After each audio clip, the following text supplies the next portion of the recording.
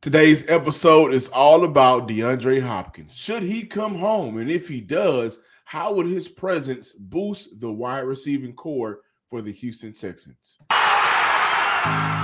You are Locked On Texans, your daily Houston Texans podcast, part of the Locked On Podcast Network, your team every day.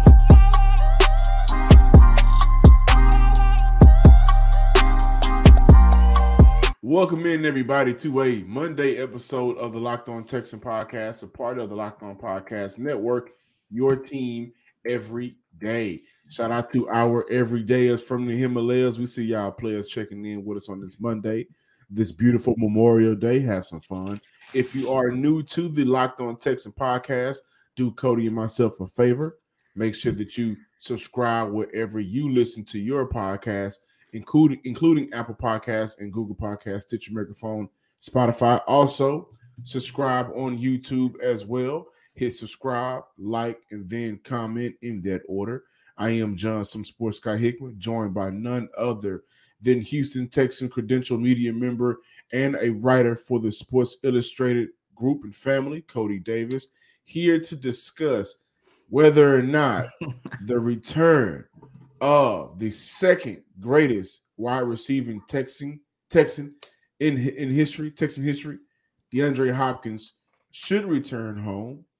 If Houston has him as a player that they want to bring in on their radar, and then if he does get here, what does that do for the wide receiving group, which is something that Cody and I has been discussing for the past couple of days, whether it's in the capacity of quarterback and that outlook, or the wide receiver group in Robert Woods in itself. Cody, when we look at DeAndre Hopkins, came off a suspension last year for PED use, however, was still able to go out and grab 3 touchdowns to go along with 717 yards off of 64 catches and missed, 6 games, 7, 8 games, something like that? 6. Missed 6 games. Still played some good football for the Arizona Cardinals. However, that relationship is over and done with. They released him last week. He is now looking for a team that can contend, a team that has a good defense, a team that has good quarterback play. And I don't know if Houston fits everything that he's looking for in terms of check, but there's always sometimes a soft spot whenever you are traded. You always want to go back to the team that originally drafted you, in some cases. And Houston is just a great city. And so when we look at DeAndre Hopkins now coming back to Houston, and that idea, does it make sense?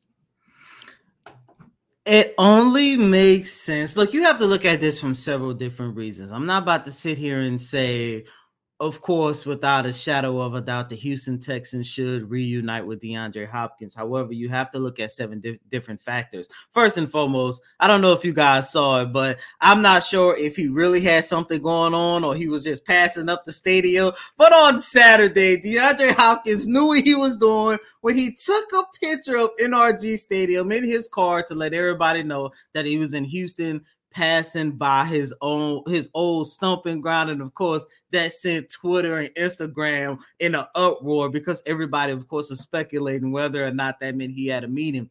But John, ever since DeAndre Hopkins got released from the Arizona Cardinals on Friday, of course, this has been a topic of discussion. Should DeAndre Hopkins return to the Houston Texans? And I'm going to go on record and say, yes, he should. In the second segment, we're going to get into, how he can potentially help this wide receiving core.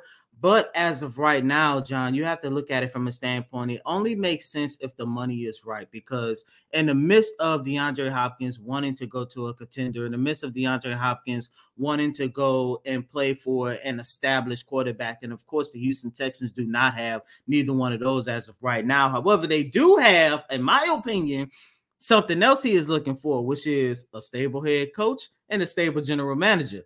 Nick Caserio has been here for 3 years now, and regardless of how you felt about what he has been doing ever since he became the general manager, I think it's safe to say that, especially if the 2023 campaign is a success, that Nick Caserio is going to be here for at least the next 2 to 3 years. And then, of course, the excitement and the excitement and the expectations surrounding Coach DeMeco Ryans, without a shadow of a doubt, he's going to be here for the next couple of years, regardless of how next season plays out. So the Houston Texans can check those 2 boxes. However, John, the biggest thing to me is if there's interest, and there should be interest between DeAndre Hopkins and the Houston Texans, it's all about the money for me. As of right now, Laramie Tunsil for this upcoming season is going to be the highest paid Texan.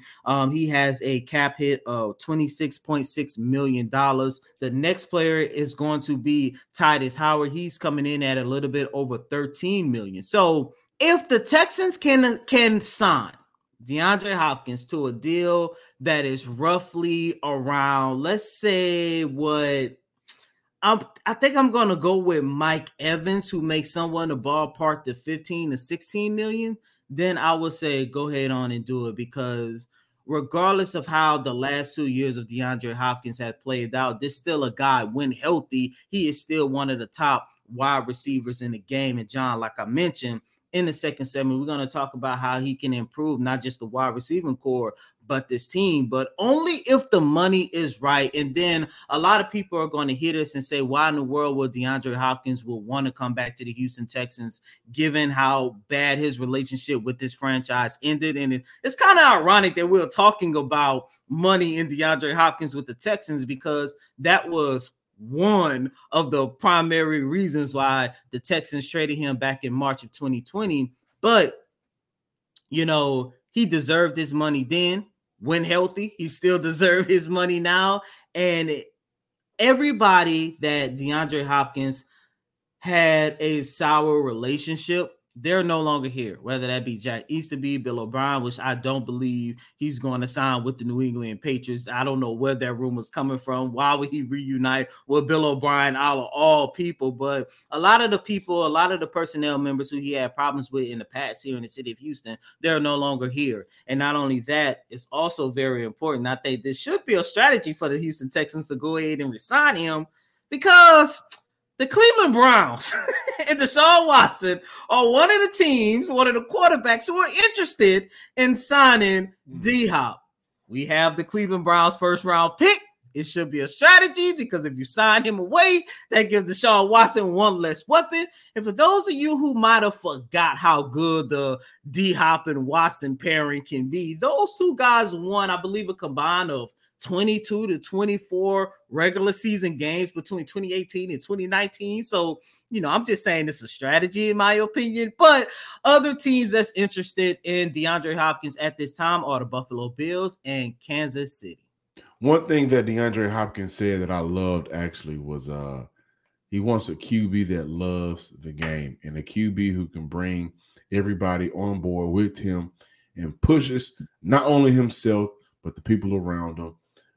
We haven't seen C.J. Stroud play any NFL action as of yet, but this young man has quickly gathered the love and respect in the locker room, and I think that he will be one of those quarterbacks that will elevate not only the offense but the defensive play as well, because you just want to go out there and win for your quarterback. But, Cody, one thing that you mentioned was the money. The money is huge for me, right? And you say the ballpark of Mike Evans. 15 to 16 million.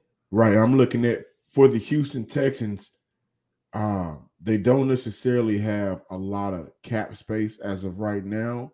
So looking at the possibility of signing DeAndre Hopkins, Christian Kirksey post-June cut, you'll be able to save $5 million. Scott Quisenberry, $2.4 million. Now, this is a name that you guys probably won't want to hear, but Jerry Hughes, you'll save $3.5 million post-June cut. June is in a couple of days. And so for Houston, if this is a move that they really want to make and they say to themselves, DeAndre Hopkins does so much for the wide receiving room, which does so much for the tight end group, which does so much for our rookie quarterback, and he'd be a guy that we believe, again, when healthy, maybe for a 2 year, sign for a 2 year deal, 2 to 3 year deal, he can be a part of getting our rookie quarterback accustomed to the NFL because he's done it with a rookie quarterback before. He's done it with a Brock Osweiler before. He's done it with a Kyler Murray before. He's done it with a Matt Schaub before. He's done it with so many different quarterbacks. Why wouldn't he be able to do it for our rookie quarterback? And so the idea of bringing DeAndre Hopkins back in off 16 and Kirby, which the troll job was amazing for the weekend, right?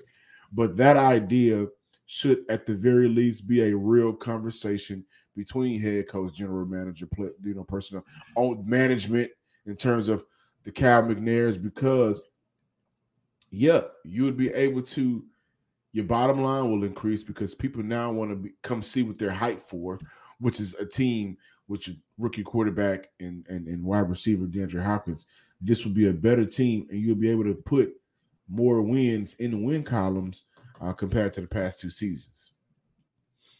Make a fast break to FanDuel during the NBA playoffs because right now, new customers get a no-sweat first bet up to $1,000. That's $1,000 back in bonus bets if your first bet doesn't win. There's great promotions every day. It's a safe and secure app. Most importantly, you get paid instantly. There's no better place to bet on all of the playoff action than America's #1 sports book. Visit FanDuel.com/lockedon and get a no-sweat first bet up to $1,000. That's FanDuel.com/lockedon. FanDuel, the official betting partner of the NBA and the NFL. Welcome back in, ladies and gentlemen, to this Monday installment of Locked On Texans. And we're going to continue our DeAndre Hopkins show. And John, we got to dive into it. If the Houston Texans reunite with DeAndre Hopkins, without a shadow of a doubt, I believe that he's going to have an opportunity to help improve this wide receiving core. We have talked about whether or not this wide receiving group is the weakest position group entering OTAs, entering training camp. And I remember a couple weeks ago, we said on this show that, if there is a situation where Nick Caserio and D'Amico Ryans can add a solid piece to that position group, they might as well go ahead on and do it. And when you look at the market right now, at least in my opinion, I don't think there is no better wide receiver to add than DeAndre Hopkins. Now, before I go into how he can help improve this core, I do want to say this. I do understand that DeAndre Hopkins is not the guy that he was here a couple years ago here in the city of Houston. I understand that he is not the guy that did that between the leg catch. You remember that, John?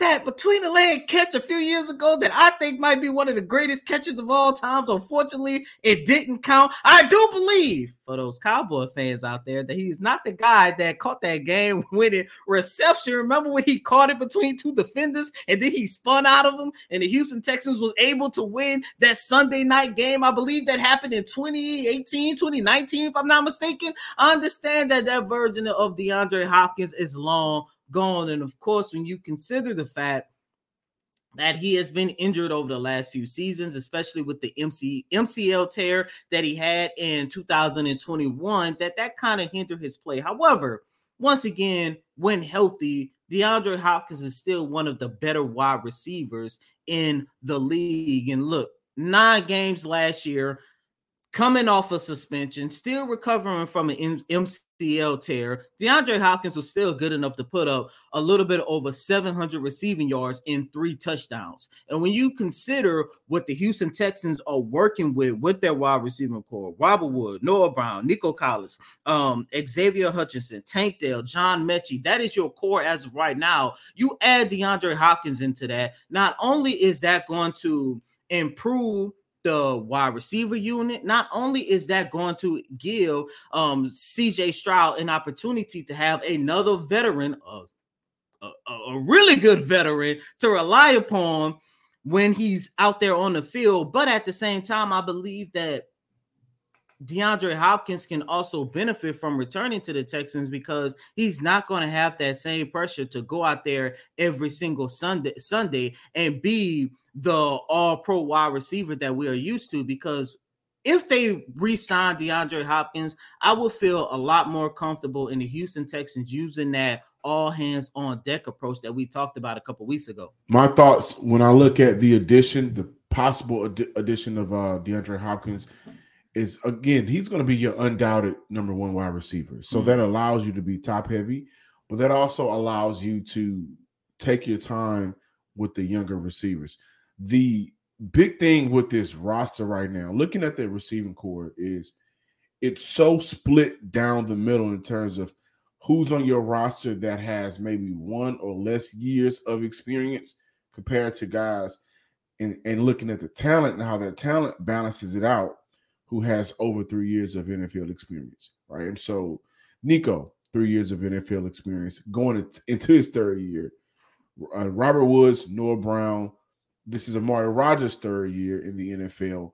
But when you look at the projected talent from the NFL vets from the wide receiver group on this team compared to the rookies and the guys with no NFL experience, I think the talent goes towards the younger guys. The experience goes towards the vets, of course. When you add the potential former best wide receiver in the game, that allows your offensive coordinator to get comfortable with doing some things offensively because from a talent standpoint and a vet standpoint who has won consistently at the NFL level for the past, half a decade or so, you can trust him to go out there and do things. And now you have a Robert Woods who has been a damn good number 2 option since he's entered the league, especially during his time with the LA Rams. Well, okay, now he's in a comfortable position as well because we can use him in the areas that he's comfortable with. He can win those battles and matchups. As an offensive coordinator, now I'm looking at the big guy, Nico Collins. How can I get you involved to be my red zone target, my possession receiver? For my smaller guys, my John Mechie's, my Tank Dales, how can I get you involved to be able to win with some of these option routes, whip routes, motioning you across the field, drag routes? And so from an offensive standpoint, I think adding DeAndre Hopkins just opened the playbook up, honestly.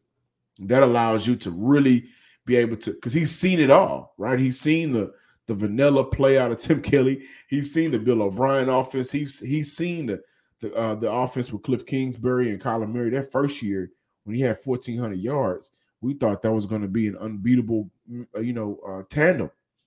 He's seen it all.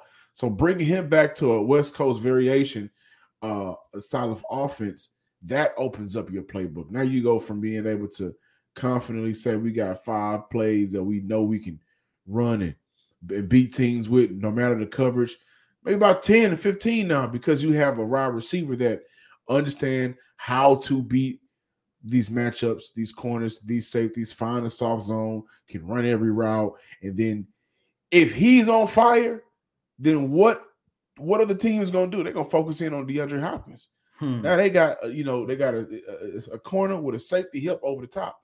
Now you got the young guys that can just flat out beat you with speed and footwork and things of that nature. And so adding him, man, I think we look at the addition for DeAndre Hopkins for rookie CJ Stroud.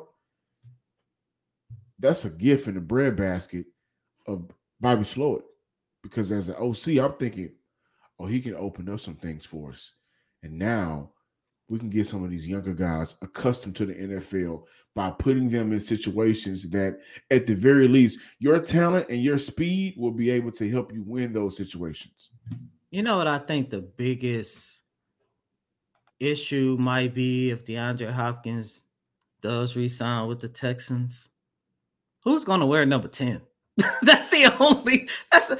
I'm just saying, because you know who has number 10 as of right now. Hey, listen.